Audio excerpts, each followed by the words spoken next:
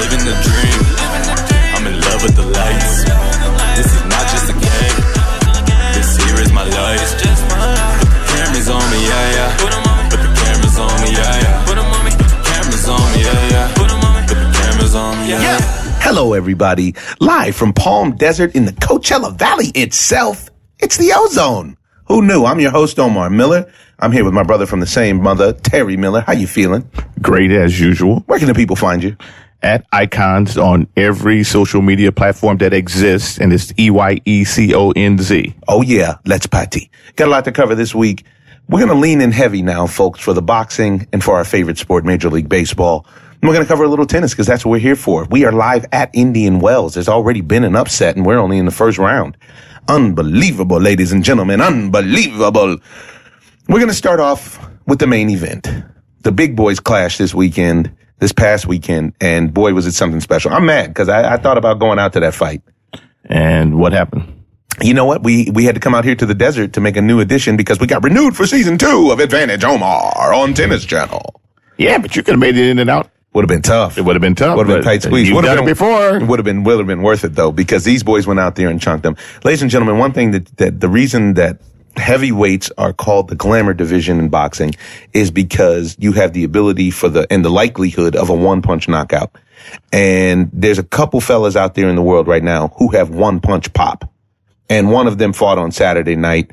And I'm here to tell you, he was in a boatload of trouble. The whole fight. If you don't know what I'm talking about, it was Deontay Wilder versus Luis Ortiz.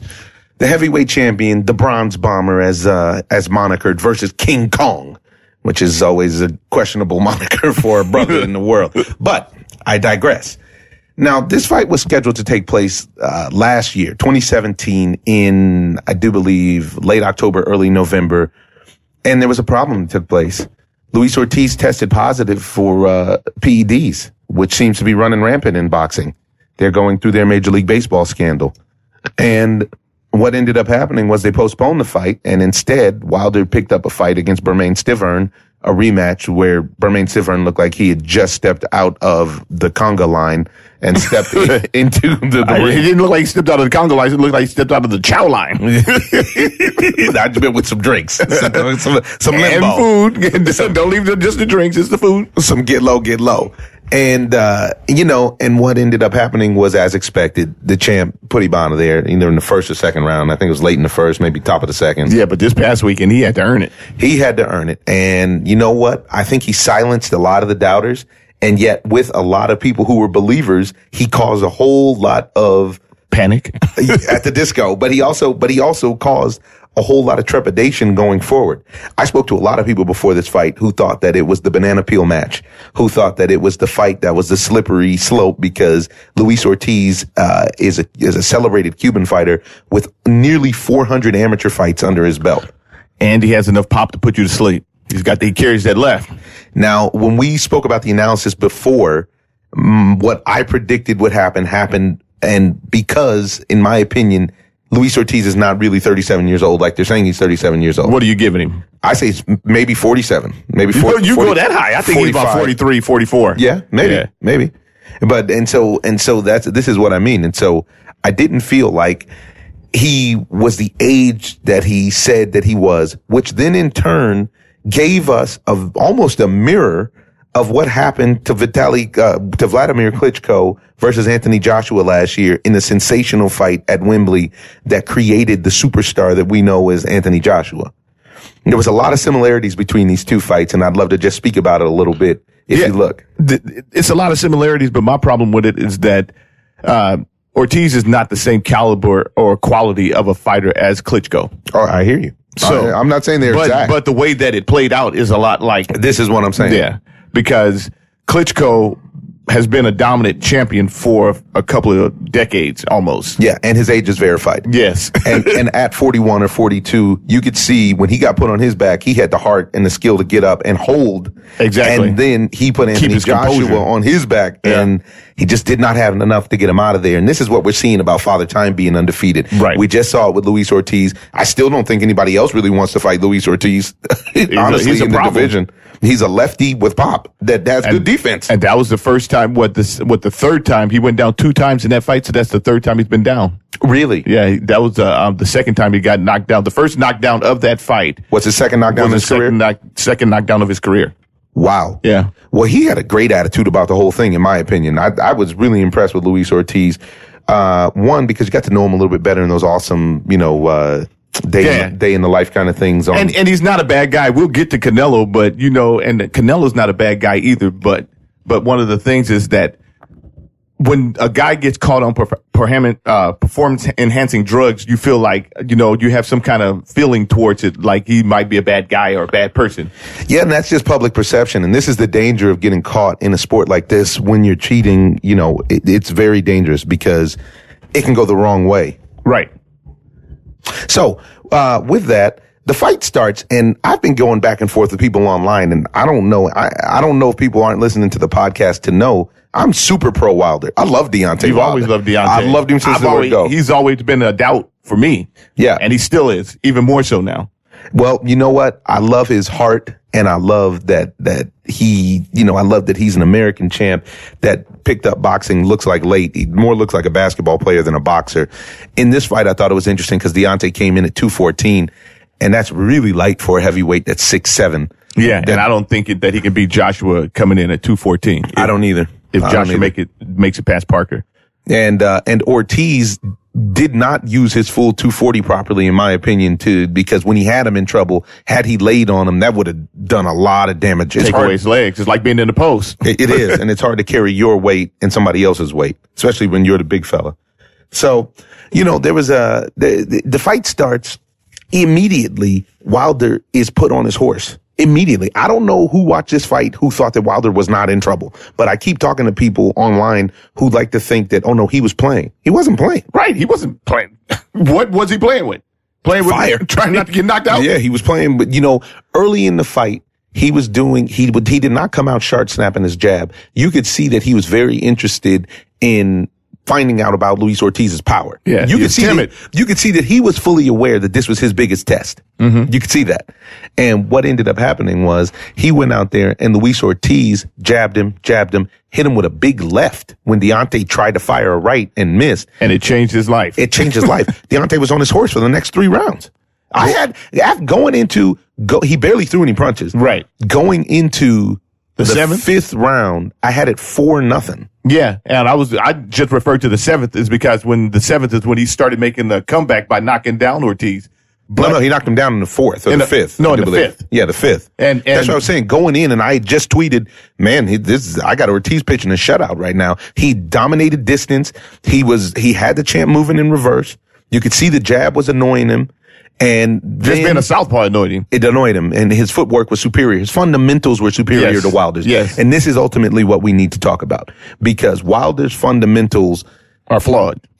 Seriously flawed. And when you fight somebody else that is at the same level in their career, not just the same level, because I would say Luis Ortiz, ability-wise, a functional, what's the word I'm trying to say? Fundamentally wise, functionally, he's superior to Wilder. Age wise, he is now past his prime. Right. Well, in that sense, that's why Wilder shouldn't have really been competitive if Ortiz was the age that he said he was. Because if Ortiz was the age that he said he was, instead of being probably like 45 or so, then he probably would have knocked out Deontay Wilder. I think he gets him out of there in the 7th if he's younger. But what happened is the same thing that we've seen happen about 39 times with Deontay Wilder. That right comes into play. Which is he's in trouble until he's not. And that's the big boys. And that's the big fellas. And that dude got that thunder in his right. And he told us on the Ozone podcast, he baptizing folks with that fire. And he baptized Luis Ortiz. And you saw Luis Ortiz got dropped. It was interesting, though, because I felt like he wore that knockdown as good as you can wear a knockdown. Yeah. And you knocked off his equilibrium, hit him right on top of the temple. And it wasn't like a big blow. It's a big blow in this. It was a balance problem. Yeah, it was a balance problem, not like getting hit on your chin. Yes. Which actually disconnects your power when you have to pay your power bill. Yeah, but you didn't get an extension. Right, you didn't get that extension. So what happened was that he got up and he pretty much worked his way through it. Well, he got up, and that was towards the end of the round. So he got up and he gets himself back together. that put Deontay back into the fight, obviously. So you go from 4 rounds to none to pretty much 4 rounds to 2. Right. With that knockdown. And but even with that knockdown, I still would have went with a 10-9 round because he was in trouble actually that round. He was really in trouble. It wasn't like and when I say trouble, he wasn't throwing enough effective punches. It was a lot of pity pat going on, and he was literally being bullied in the ring. Yeah, but I wouldn't go as far as to say 10-9 because he was winning the round, but the knockdown, you'd have to put the man on his back or do something even more extreme for me to give you 10-9 after getting knocked down. So for me, that in theory, that turned the tide of the fight because what you saw after that was Deontay got his championship swagger back. He got his confidence back. And he went to put in work. And he started to put in work. He started to use his jab. But Ortiz was still there. And what this does to me is show you a sneak preview of the danger that Deontay Wilder could be in for when he meets up with somebody else who has as much power as he has. Yes. And size. And size. More size. So what ends up happening is, you guys probably all watch the fight. What ends up happening is an epic battle where Ortiz comes back and storms back. And in the 7th round, at the end of the 7th round, Ortiz has Wilder on the ropes. Literally, it looks like he's about to get knocked out. And it looked bad for the kid. Looked really bad for the champ. And he was able to stay on his feet. And Ortiz just did not have that extra gear that you have when you're young. Right. When you have natural growth hormone. Like when we watched Klitschko fight, and I told you that he was just a tick behind. Like we're watching Tom Brady, just a tick behind. That's it. That's it. It's father time. It's unbelievable. It's really fascinating. And you want to execute, and your mind knows what you're supposed to do. But your body, that signal's not being sent fast enough. It's just, your synapses just aren't there like they once were. Which is crazy. And it's nuts.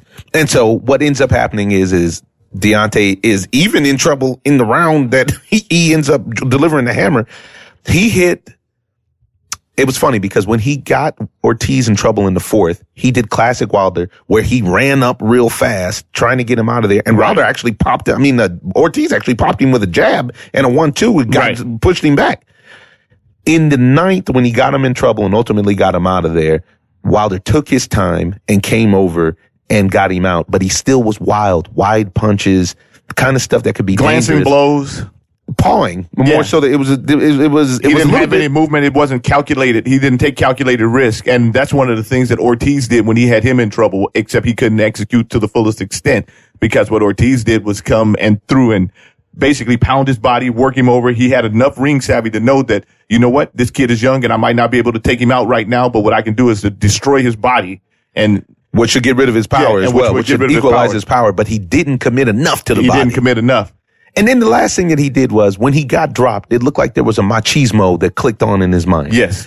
Because he didn't hold. And instead he decided, you know what? The fight is about to end right now. One of us is getting knocked out. Somebody getting brain damage. Somebody needs brain damage. I'm here to get it and receive it. And give it and receive it. And it looked like he gave some because after the fight, Deontay Wilder was talking all over the ring. Yeah. He didn't. Looked like he hit that hen. That hen dog was taking effect. I was really happy to see, by the way, Deontay come out with Queen Bee. Lil' Kim gave her some love in Brooklyn, in the fight in Brooklyn. And Brooklyn has shown the champ a lot of love over the years. It's really cool that he brought out a native like that. Right. Especially knowing how proud Brooklynites are. So the fight ends. Immediately talk turns to Deontay Wilder wasn't in trouble. He was in trouble. He'll be at the Joseph Parker Anthony Joshua fight later this month.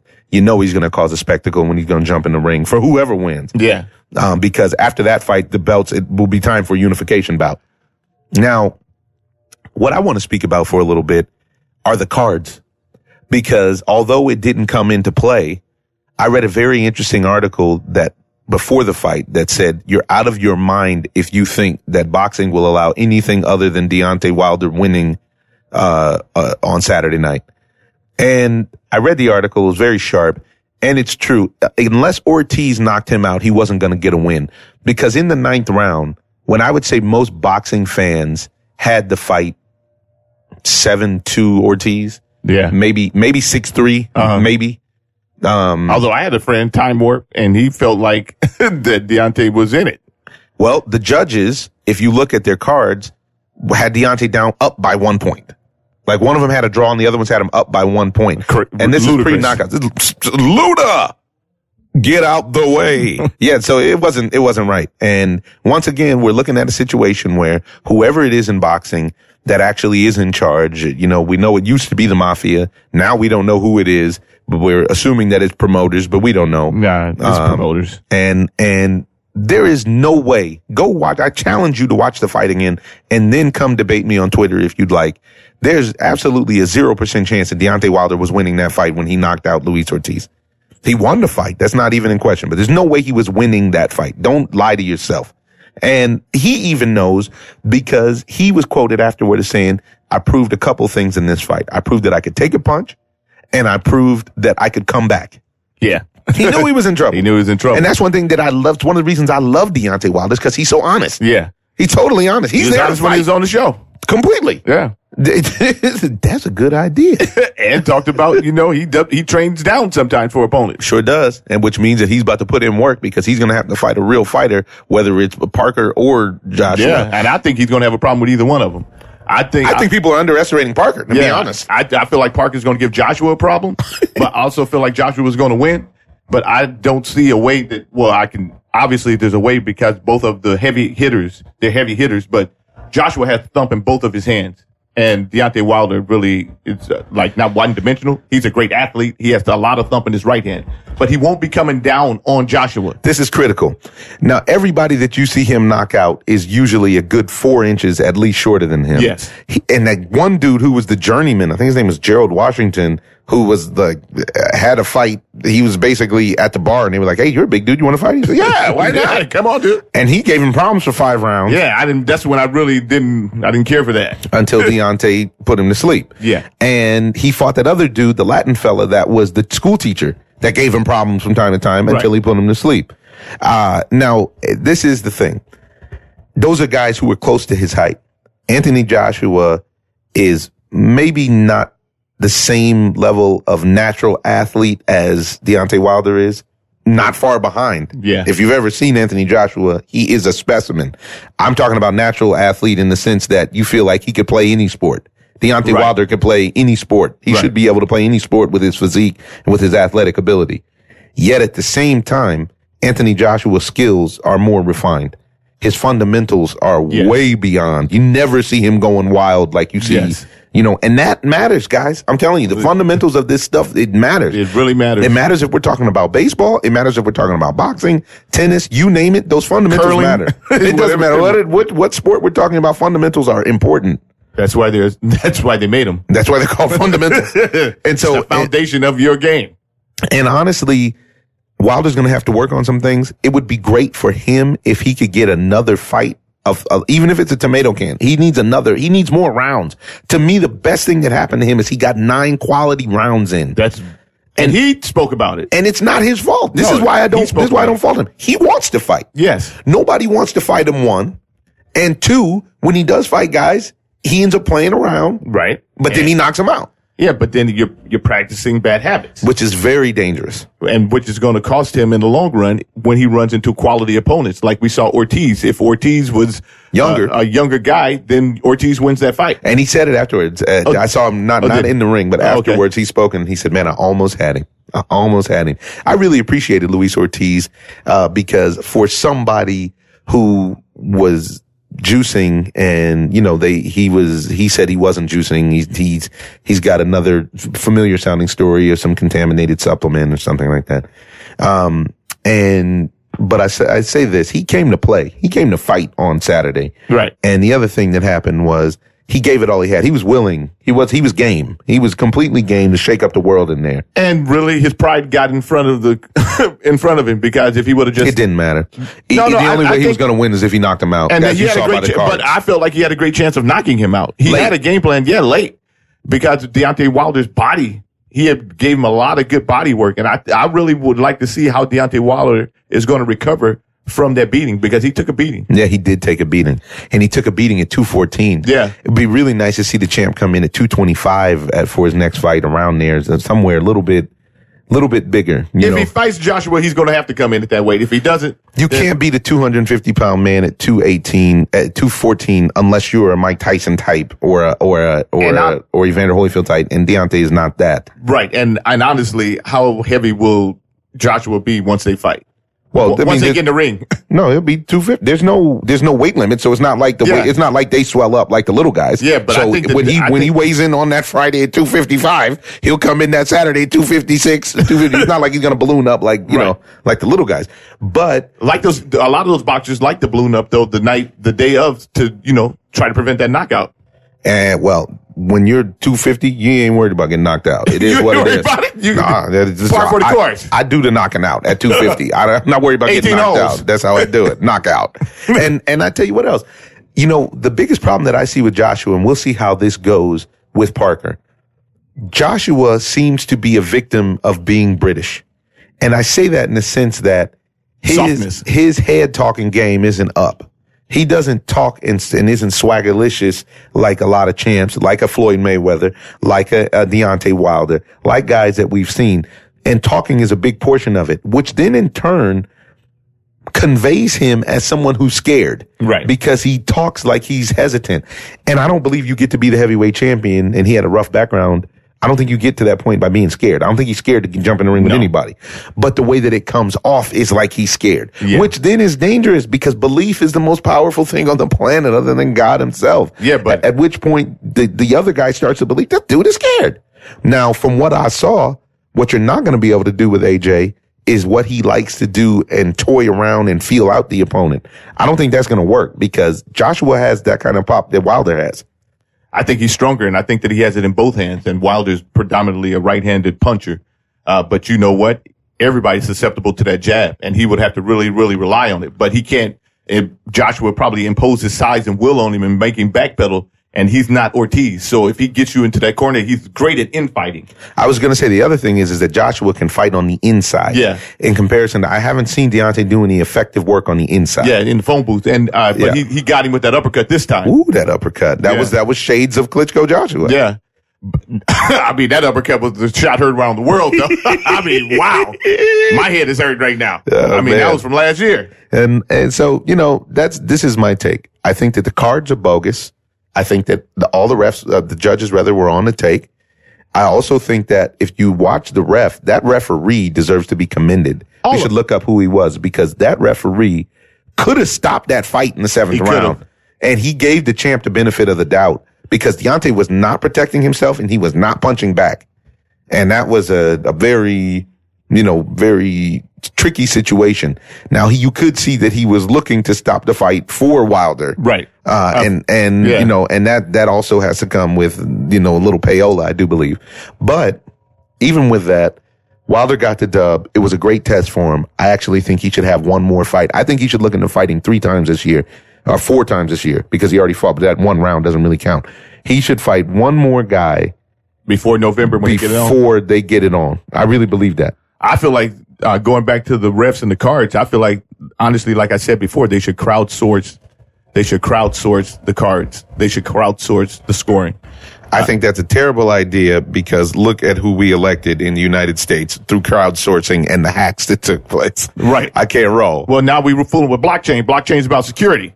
I don't know. We run blockchain. I don't think. But you just have to get a group of people that you can feel like that have a better vetting system because obviously the system's not working now, so we can't get that much worse.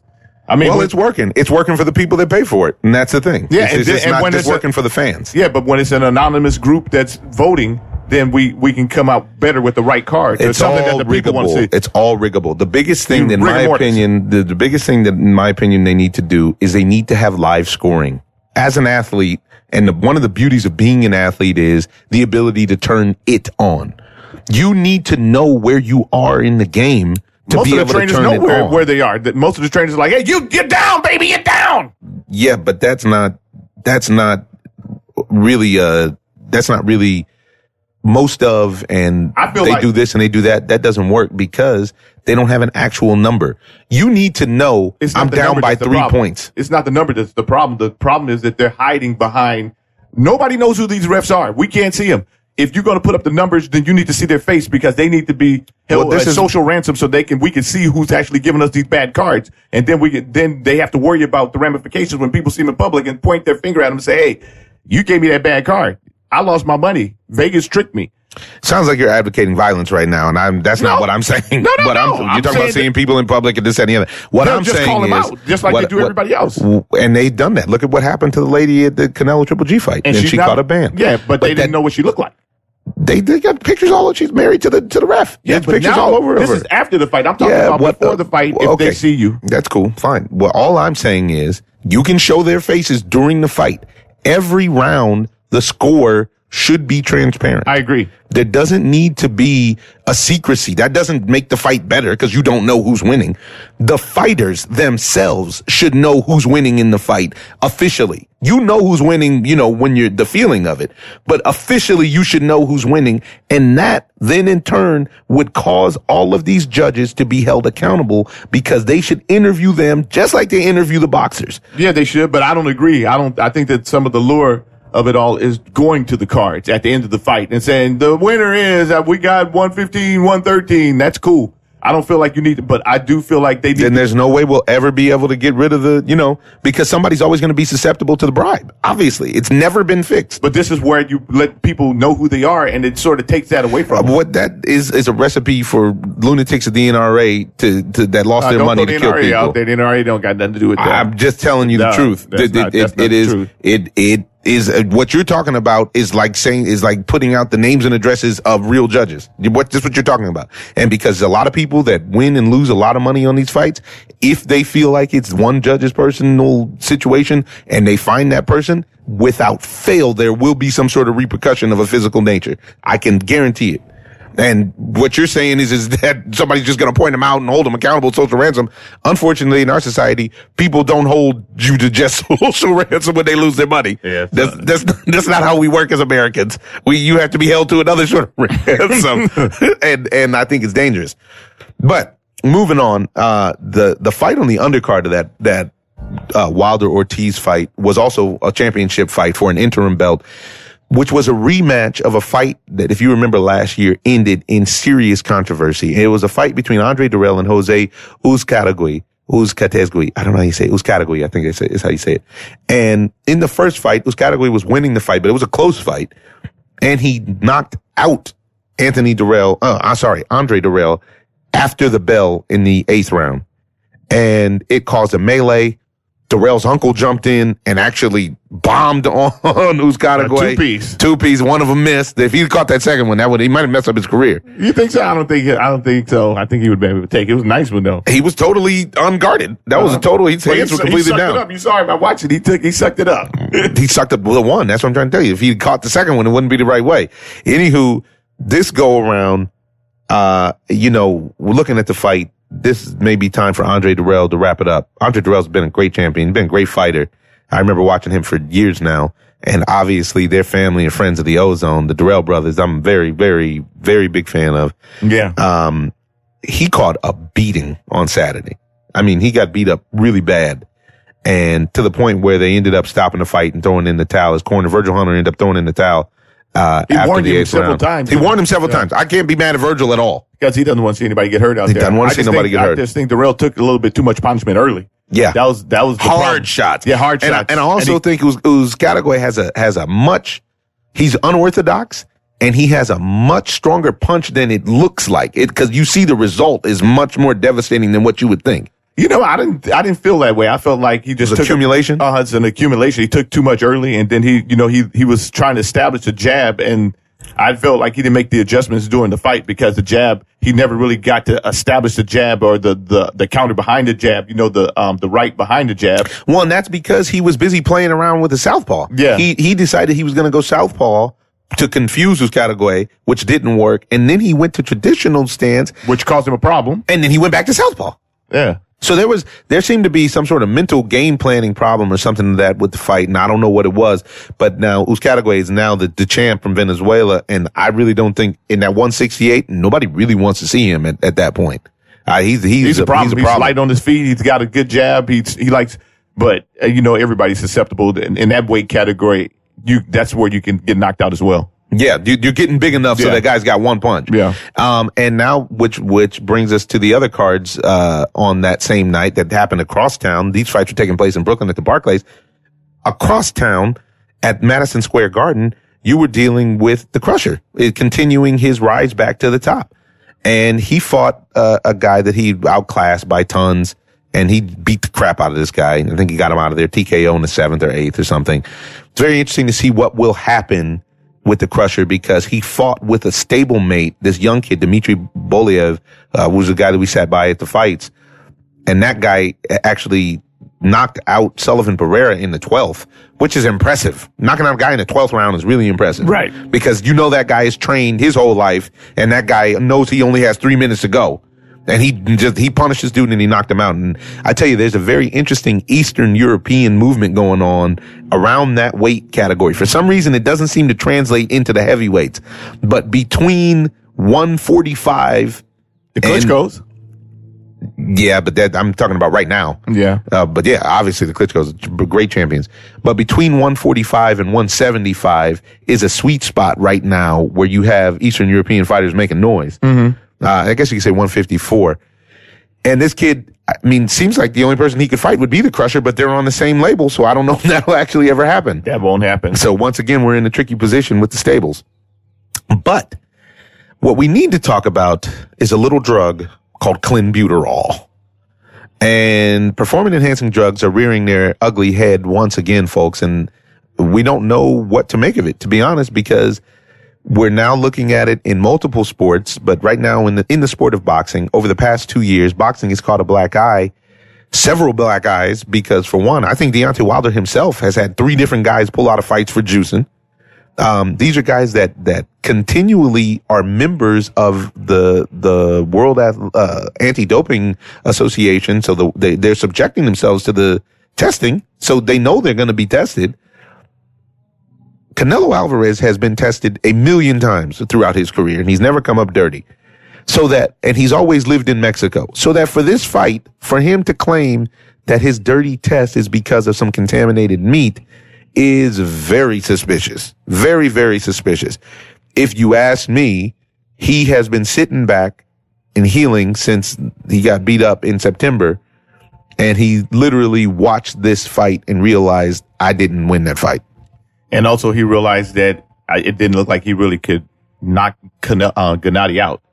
And he has to sit in the pocket and actually trade. I think he's getting baited. I actually think he has a better chance if he employs the same style of fighting that he employed this last time, because he was faster than Gennady and his movement and defense was better than it has ever been. Not I don't better think than he'll Gennady's. get a decision this time, no. He won't get a decision, but he would have to be able to trade. He would have to selectively trade in comparison to Abel Sanchez. Gennady's trainer is trying to bait him into standing in there because seems like Canelo is losing fans at a record pace. If you go, this is what I'm saying. If you go and you look on anything that has a Canelo Alvarez post after this thing, I mean, he's losing Latinos left and right, and this is his bread and butter. Yeah, but you know what? When you test dirty like that, this is what I was speaking about earlier. When you test dirty, there's some guys who you sort of feel for, and some guys who are in a specific situation, like Canelo, who had just had a fight that he did not really win. And you see him trying to make up the difference in that loss, right? With the drugs, right? And so now you're saying, well, wait a minute, man, this dude is not really we've met him several times. He's not a bad guy. Yeah, he's a nice guy. And what I will say for people who cheat like that, we used to play baseball with a guy who always cheated, and he really wants to win. Yeah, Canelo really wants to win. I respect that, but you can't respect his methodology. And if it was not in boxing, because that's murder. Yeah. Somebody's life is in danger. And then besides that, if there's another boxer that's not the big draw, then this guy would get suspended. The fight would be called off, and the guy would get suspended. Well, that's what they're waiting for right now. They're not going to call. It's too much money. They're not going to call this fight off. Gennady is saying that he'll take a chance of not even fighting if he wants some kind of something handed down, some kind of rules or some kind of punishment. Really? Yeah. I'm reading it literally right now. Oh, that's fantastic for Gennady, because Gennady has a life after boxing, and you don't want to get in there and get hurt. Yeah, he says if you say it's okay and if it's legal, that's bad for the sport. And he loves the sport. And I won't even say it's boxing. Wow. Yeah, it's true. And this is why Gennady has subjected himself to thorough testing, and he's the one that calls for it because he hits so hard, he knocks so many people out, and people are scared to fight him. He's the one that calls for it.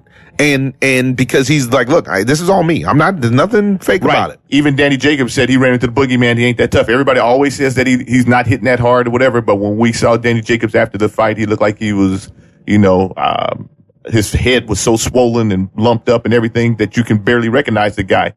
And then with Canelo said he doesn't hit that hard, but Canelo was running the whole fight. So obviously he's doing something that make people feel the pain. And Abel Sanchez had a good point because he said that, he didn't want to hear about the contaminated meat because he said, noting that the Mexican coaches and managers are butchers and own meat markets. Oh, good point, Abel. Score 1-2 for Abel. Now, what else I'll say is there's a lot of money on the line and there's a lot of pride on the line. Canelo, to me, seems like he's looking for a boost. And this is a drug used to cut weight and increase breathing. And he's trying to recover and boost up his stamina. And it's sad because so sad. It is. I'm down with Gennady actually being willing to walk away from the dough because usually guys like we had Deontay Wilder on a podcast who literally said, I don't care if Ortiz is on the juice or not. Let's go. And I think this is the wisdom that comes with age with Gennady. Gennady's an older fighter now. And he's like, I haven't playing around with my kids, man. I don't need to. You're going to bring in a young man who's on the juice to fight me. The guy's already in a better position. He's already in his prime. Yes. And now you want to give him to me at this point and then want me to go out there and take a chance on getting killed, literally. Yeah, exactly. And having permanent damage. It's a problem. Now, speaking of Danny Jacobs is just a class act. Man, I love Danny Jacobs. I got to get Danny on the podcast because Danny went, Jermell Charlo, the Charlo twins like to bump their gums.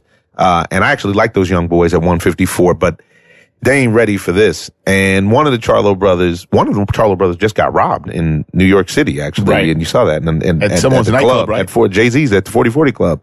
Some women took his stuff for International Women's Day, actually. That's a bad joke. Sorry, guys. but ladies and gentlemen, tip your waiter. He'll be here all night. No, so, yes, they jacked his man bag, which happened to have $40,000 in it and a bunch of jewels. Now, one of the Charlo brothers has come out of his neck talking about Danny Jacobs having the game twisted, used some expletives and this, that, and the other, and basically said Danny Jacobs ain't shit. It's what he came out and said. And Danny Jacobs responded on Twitter immediately and said, hey, your time is coming, young man, but when you're ready, we can mix it up. and then the guy didn't respond. Charlo didn't respond. And Danny's like, he keeps bumping his gums. I haven't heard nothing about a proposed fight or nothing else. They don't want to see him. Sure don't, because Danny's a legit 160, and in my opinion, the second best heavyweight, middleweight in the world. Right. I actually think he has worked for Canelo. I don't think he's a juicer. I think he's a naturally clean guy. And a good fighter. And a great athlete. Yes. And a champion because he overcame cancer. And a good guy. So, they're trying to, I like Danny for a lot of reasons as a fighter, and I like him more as a man because he's one of the guys that's trying to class up boxing. And I really appreciate that because we don't have a lot of that. Right. And, he shouldn't stoop down to that level. He didn't. Yeah. He didn't use the expletives. He didn't do any of that. He just let him know that if you want problems, I'm here. And they're trying to make some money. Unfortunately, this is now how you do it. Ali didn't start it off like that. He didn't start it off by, defaming people or anything like that. He didn't? Well, not in the sense of cussing people out.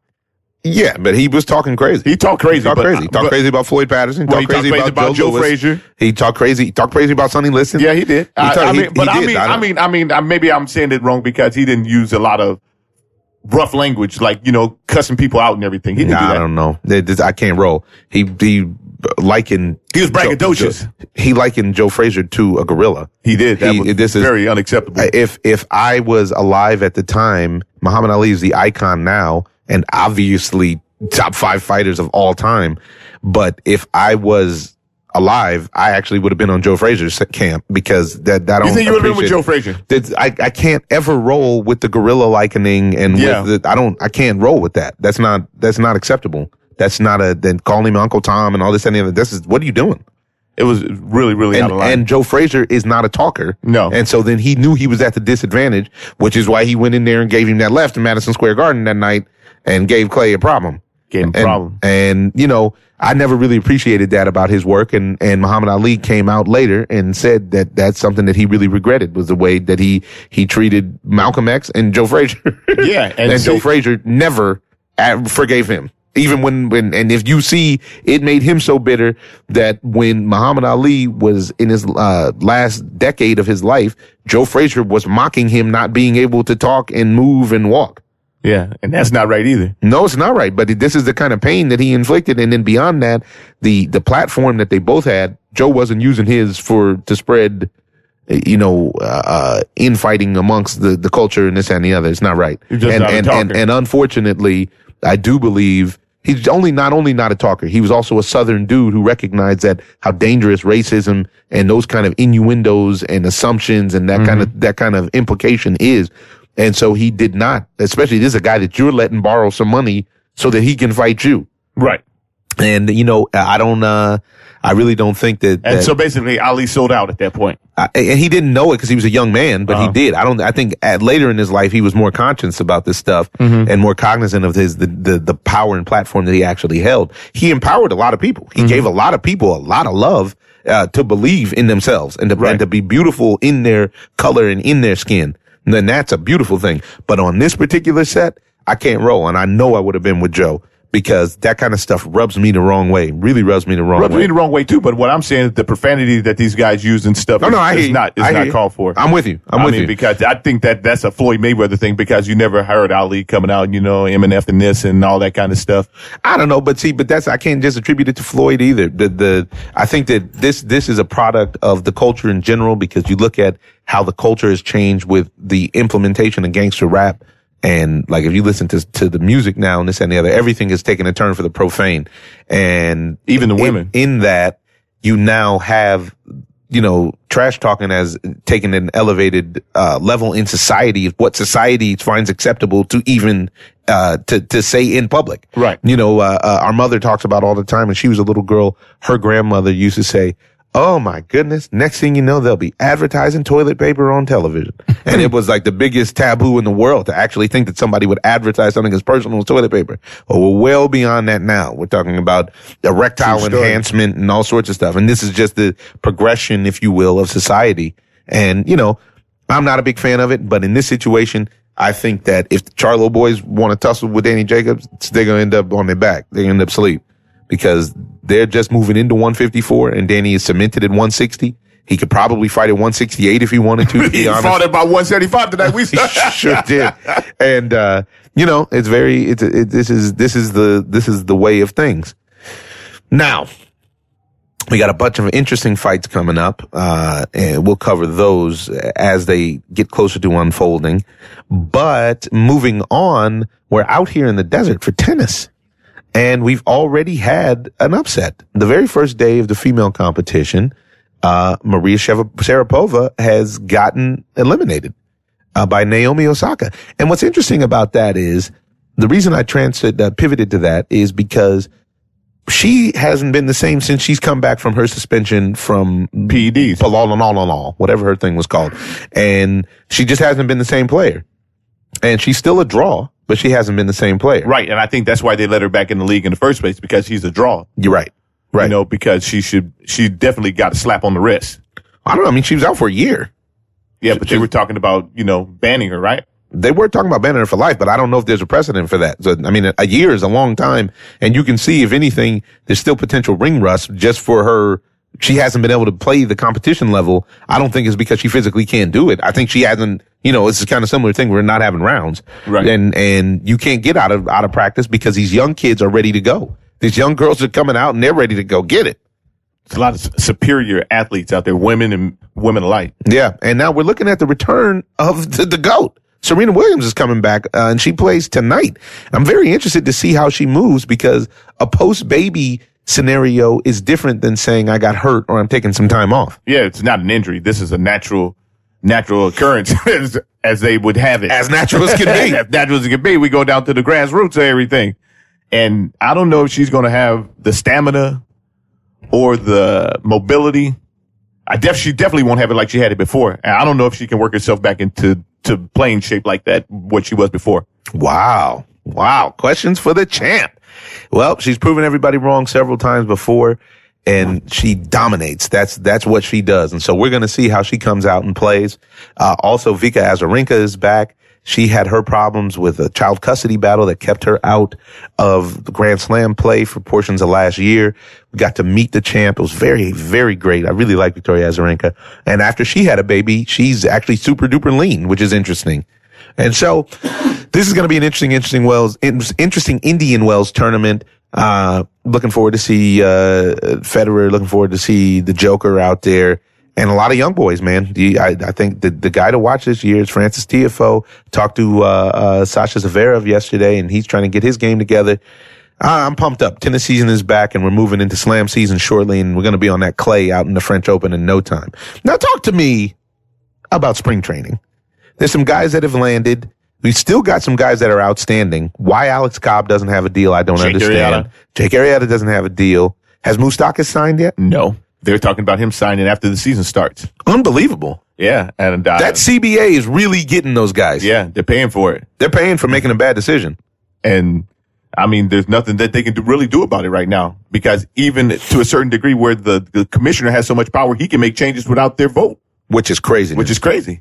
I'm really surprised because baseball, I would say, has the strongest union in all of the world, in all of maybe all the world, and definitely in professional sports. And so this is an interesting dilemma that they've gotten themselves into. But on a novelty tip, we saw something great happen yesterday, which is Shohei Ohtani of the Angels, the biggest signing of this free agent year, got carved because he got introduced to Uncle Charlie.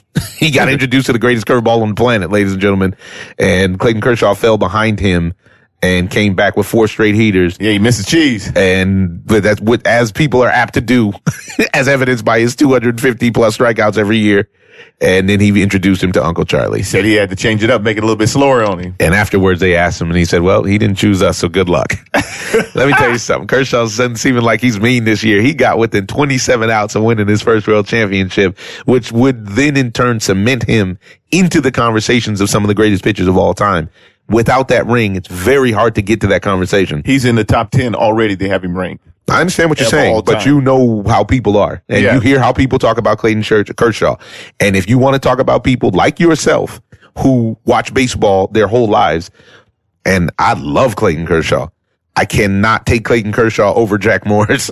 I can't do it. Yeah, and because Jack Morris has shown me too many times there's in a the few big people, game. and honestly, there's a few people. I would take probably El Duque over Jack Morris, which is crazy. Which is nuts. Yeah. But I hear what you're saying. It all depends because El Duque was completely unhittable for that. Completely unhittable. I mean, but the thing but Jack Morris gave you 10 scoreless. 10 scoreless? Scoreless Williamson?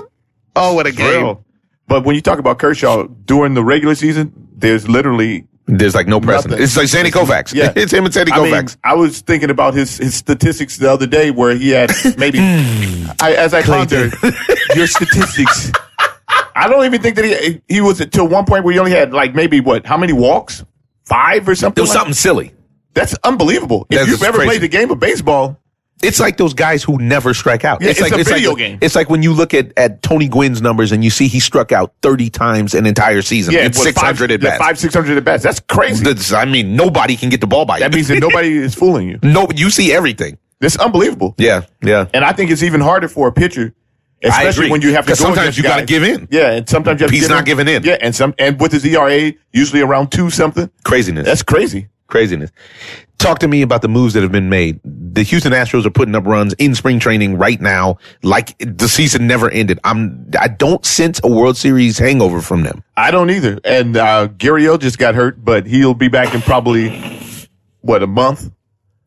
But they have a team that's built to last. They're not a team that's literally going out and getting another frontline pitcher. They have the great combination of pitching, speed, and defense with youth. And power. Yeah, with youth. I mean, how many teams? Hands on. It's a problem. They're a problem. Yeah, I still feel like they're the best team in the American League. They're a serious problem. Garrett Cole, Justin Verlander, Dallas Keuchel, Lance McCullers, and Charlie Morton. And an effective Charlie Morton. Throwing about 97, 98 the whole game. Who's going to close the game? Because I keep hearing them flirting with Ken Giles still, and I don't like that idea. Well, Ken Giles' numbers during the regular season was not bad, but yeah, they weren't great, but they weren't bad. Yeah. par for the closers nowadays. No, but no. But I wouldn't not go for a with, World Champion. I wouldn't Not go with for a him. World Series. I really don't like his work. I really don't prefer it. I like for you to come in there. I don't want to see my guy who throws 100 miles an hour. Walking guys on sliders. Yeah. I don't even want to see you really throw that slider that much until I you just get need it two on strikes. the wipe out. I just need to see you wipe a guy out with it. Yeah, but he never gets into a situation where he can wipe you out. He never is ahead in the count. He's never ahead in the count. And so if you're never ahead in the count, how are you going to throw a wipeout slider? Can't do it. I don't need to chase. But you know what? They probably have some kids in the farm system that they can bring up. I felt like they probably, because I think Greg Holland is still out there, right? I don't know if Holland is signed or not, but I read that fabulous article on Ichiro yesterday. If you guys haven't read it, go to ESPN and treat yourself to a heartbreaking but beautiful article about the baseball expert Ichiro Suzuki. It's really moving. It's really, really nice article. It talks about him and his upbringing and his dad and his regimenting and how him and his father don't talk anymore and how his mom works his finances and how he's taken one vacation over his career and it was to Milan and he felt as though it was way too much time off and he was gone for about a week or something like that. It's just a great article. Ichiro's looking to wrap up his career maybe in Seattle, but saying he's trying to play till he's 50, which he's always said. And he's 44 now. It's going to be interesting to see what Ichiro is able to do. Last year, he set I think he was 2 hits away from setting the all-time pinch hit record for a single season.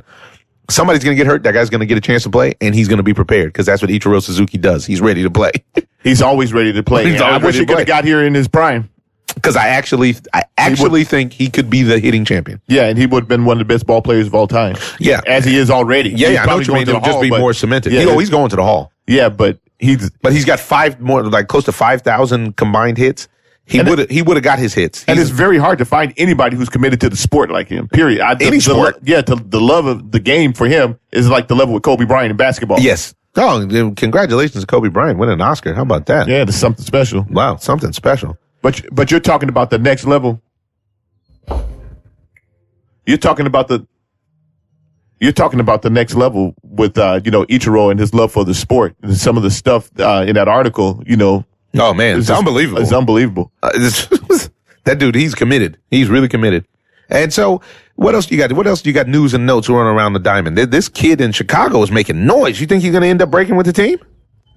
The bad CBA once again strikes because these kids don't get their opportunity because of the CBA. If he's not on the 40-man roster, which I don't know if he is, he's not going to be on the team. And they want to keep these kids down for as long as they can now for that, so they can get that extra year of control. This Cuban phenom playing for the White Sox, I can't remember his name. I think it's Luis Roberts. Yeah, Luis Roberts. He hit a game-winning salami in the 8th inning the other night, and he's tearing the cover off the ball. You got a bunch of young guys who are actually tearing the cover off the ball. But he's not the jewel of that organization. It's Eloy Jimenez. Yeah, I know what you're talking about. But I'm saying there's a lot of guys, Acuna out in Atlanta. There's young guys who are ready. Mm-hmm. And I remember when Coach Wedge was talking to us about that years ago, like almost a decade ago, when he was looking at guys, and back then it was Ben Francisco, who was ready to come up, and they have some situation where they're under pressure to not let them come up. And the CBA, man, it's dirty pool, because if you're one of these guys, unless you become like a Chris Bryant, and look at how it paid dividends for the Cubs. Cubs he literally took them to the World Series. And the Cubs won it. Yeah, and the Cubs had Eloy Jimenez, and they were thinking about bringing him up just to showcase him so that they can send him to another team. And they actually ended up making that trade to the White Sox before they even had to bring him up. So then that helped them so that they could suppress his time. But he's considered I think in the top 5 or 10 of all baseball. He has power like Roy Hobbs. And kid's got power like Roy Hobbs. He's got power like he put out the lights last year in the home run competition. That's funny. Yeah, and now they're in a position where they don't have to bring these kids up, and it's not right. Especially when you talk about the Chicago White Sox, they don't have anybody playing anyway. So it's like it's like a AAA team up there right now. And one of the things I feel bad for is Jan Moncada, because he's struggling. And he was, a couple of years ago, he was considered the best prospect in baseball. In all of baseball. Yeah. So much of this stuff is confidence based, and they take your confidence when you're not playing at the highest level. It's hard for certain guys to lock in. Yeah. Can you imagine a Kobe Bryant being stuck in the D League? That had to drive you crazy. And think about that. He would completely drive him crazy. And you watch kids like that all the time. When they get their opportunity, some of the guys can execute and some of them can't.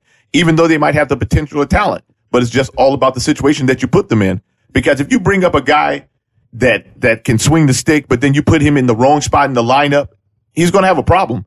I really applaud the Red Sox because what they did with Benintendi the other year is that they brought him up and put him in a great spot to succeed. They put him up higher in the lineup so that he had protection, because most of the time those guys come up, they don't have protection. You put them at the bottom of the lineup and then they get carved up. And then you say, oh, you know what? This kid's not ready yet. But honestly, most of these guys, if you take protection away from them, there's not that many guys, even the big time stars, that can be successful without help. Right. You need that protection. You need it. It's a generational guys who can play without that. Right. Well, yeah, it's so close to starting. I can't even believe it. I know. I mean, with Ohtani, I really like him, but I like him more as a pitcher than a hitter. I like him as a person because he actually laughed off the thing with Kershaw and was like, man, I've watched him pitch so many times that to be in there against him was unbelievable. He's a kid. Yeah. He goes, I took the curveball because I thought it was low. He was saying he didn't just devastate me. I am Ohtani after all. He's like, but I took it because I thought it was low. Yeah. Not just because I couldn't believe what I was seeing. But you're not going to get that. You're not going to get that call against You're never going to get that call against Kershaw. And it was a borderline breaking ball, but it was nasty. Wow, that was unhittable. The only thing you could do is chop that thing in the dirt. That's what he said. He said, next time I'll try to foul it off. Good luck. That's what Kersh said. Good luck. Good luck. Because next time you probably just get some gas. Oh, my goodness. Got a sad story to wrap it up with, and I don't want to bring anybody down, but I read this story in the LA Times yesterday that was just devastating to me. What happened? A South African triathlete was severely injured after assailants attempted to cut his legs off with a saw.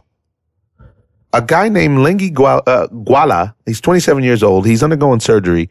He's out training before dawn in Durban in South Africa. He's riding his bike up a mountain. Some guys pull him off of his bike, beat him down, and start to saw off his leg. What's the purpose? I have no idea. They don't know. And then they damaged his muscles, his nerves, his bones, barely missed an artery, started to saw off the other leg, and somebody came, and so they left, and he crawled to the road and flagged somebody down to take him to a hospital. Just wanted to send prayers out to this guy. Prayers and thoughts. This is unbelievable to me. Yeah, that's a bad note to leave off on. It's a tough stuff. Let's leave off on a positive then. Football. Ed Hockley's going to retire. Yeah, Ed Hockley's going to retire. The buffest man in NFL history. Man, bigger than Bo Jackson. Right? Yeah, but you got a lot of trades. I mean, a lot of guys, actions in the NFL.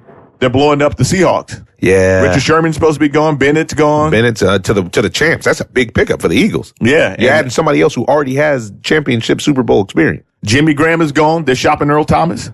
Yeah. Yeah, so what does Russell Wilson do? Does he go full time and try to play with the Yankees? Or does he just continue to hike the ball and run for his life and show supreme athleticism? Right, or does he play on both sides of the ball? No, he doesn't play. Nobody in the NFL plays on both sides of the ball. Well, no, there is someone who does play on both sides of the ball. I think that kid in Houston, the Titans. Very rarely, and no quarterback plays on both sides of the ball. But yeah, you got that. You got the Rams. Got rid of Ogletree. I don't know what they're making space for. There's a lot of moves. The NFL's trying to once again grab headlines in the NFL's always grabbing headlines. Yeah, because they charged your boy $2 million. He had to pay the legal fees for Jerry Jones. Oh, he ended up having to pay that. Yeah, he paid. You got to pay. He had to pay it up. Wow. Goodell then made him pay. Wow. But that $2 million is like literally his lunch money. So did you see Roger Goodell run his 40? No, Roger Goodell ran a 40? In a suit. Really? In the office. And what was his number? I think he had a 5.41. In a suit? That ain't so bad. No. And they said it's his best time so far. He does some kind of charity run with, that's awesome. I think with Rich Eisen or something. Oh, that's awesome. You should look at the footage.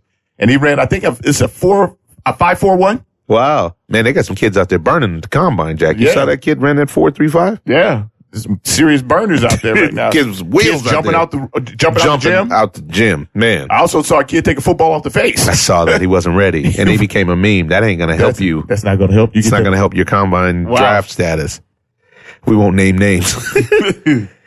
All right, folks. Well, we've been here with you, and we promise to be here more frequently with you, and we will be leaning into baseball and boxing, a little bit of tennis. I want to leave you with a quote from an unknown source, but it is that wisdom is to live in the present, plan for the future, and profit from the past. Keep your eyes open, ladies and gentlemen. This is the Ozone. We're sending you love and light on your podcast dial. Ozone. I'm just living the dream. I'm in love with the lights. This is not just a game. This here is my life.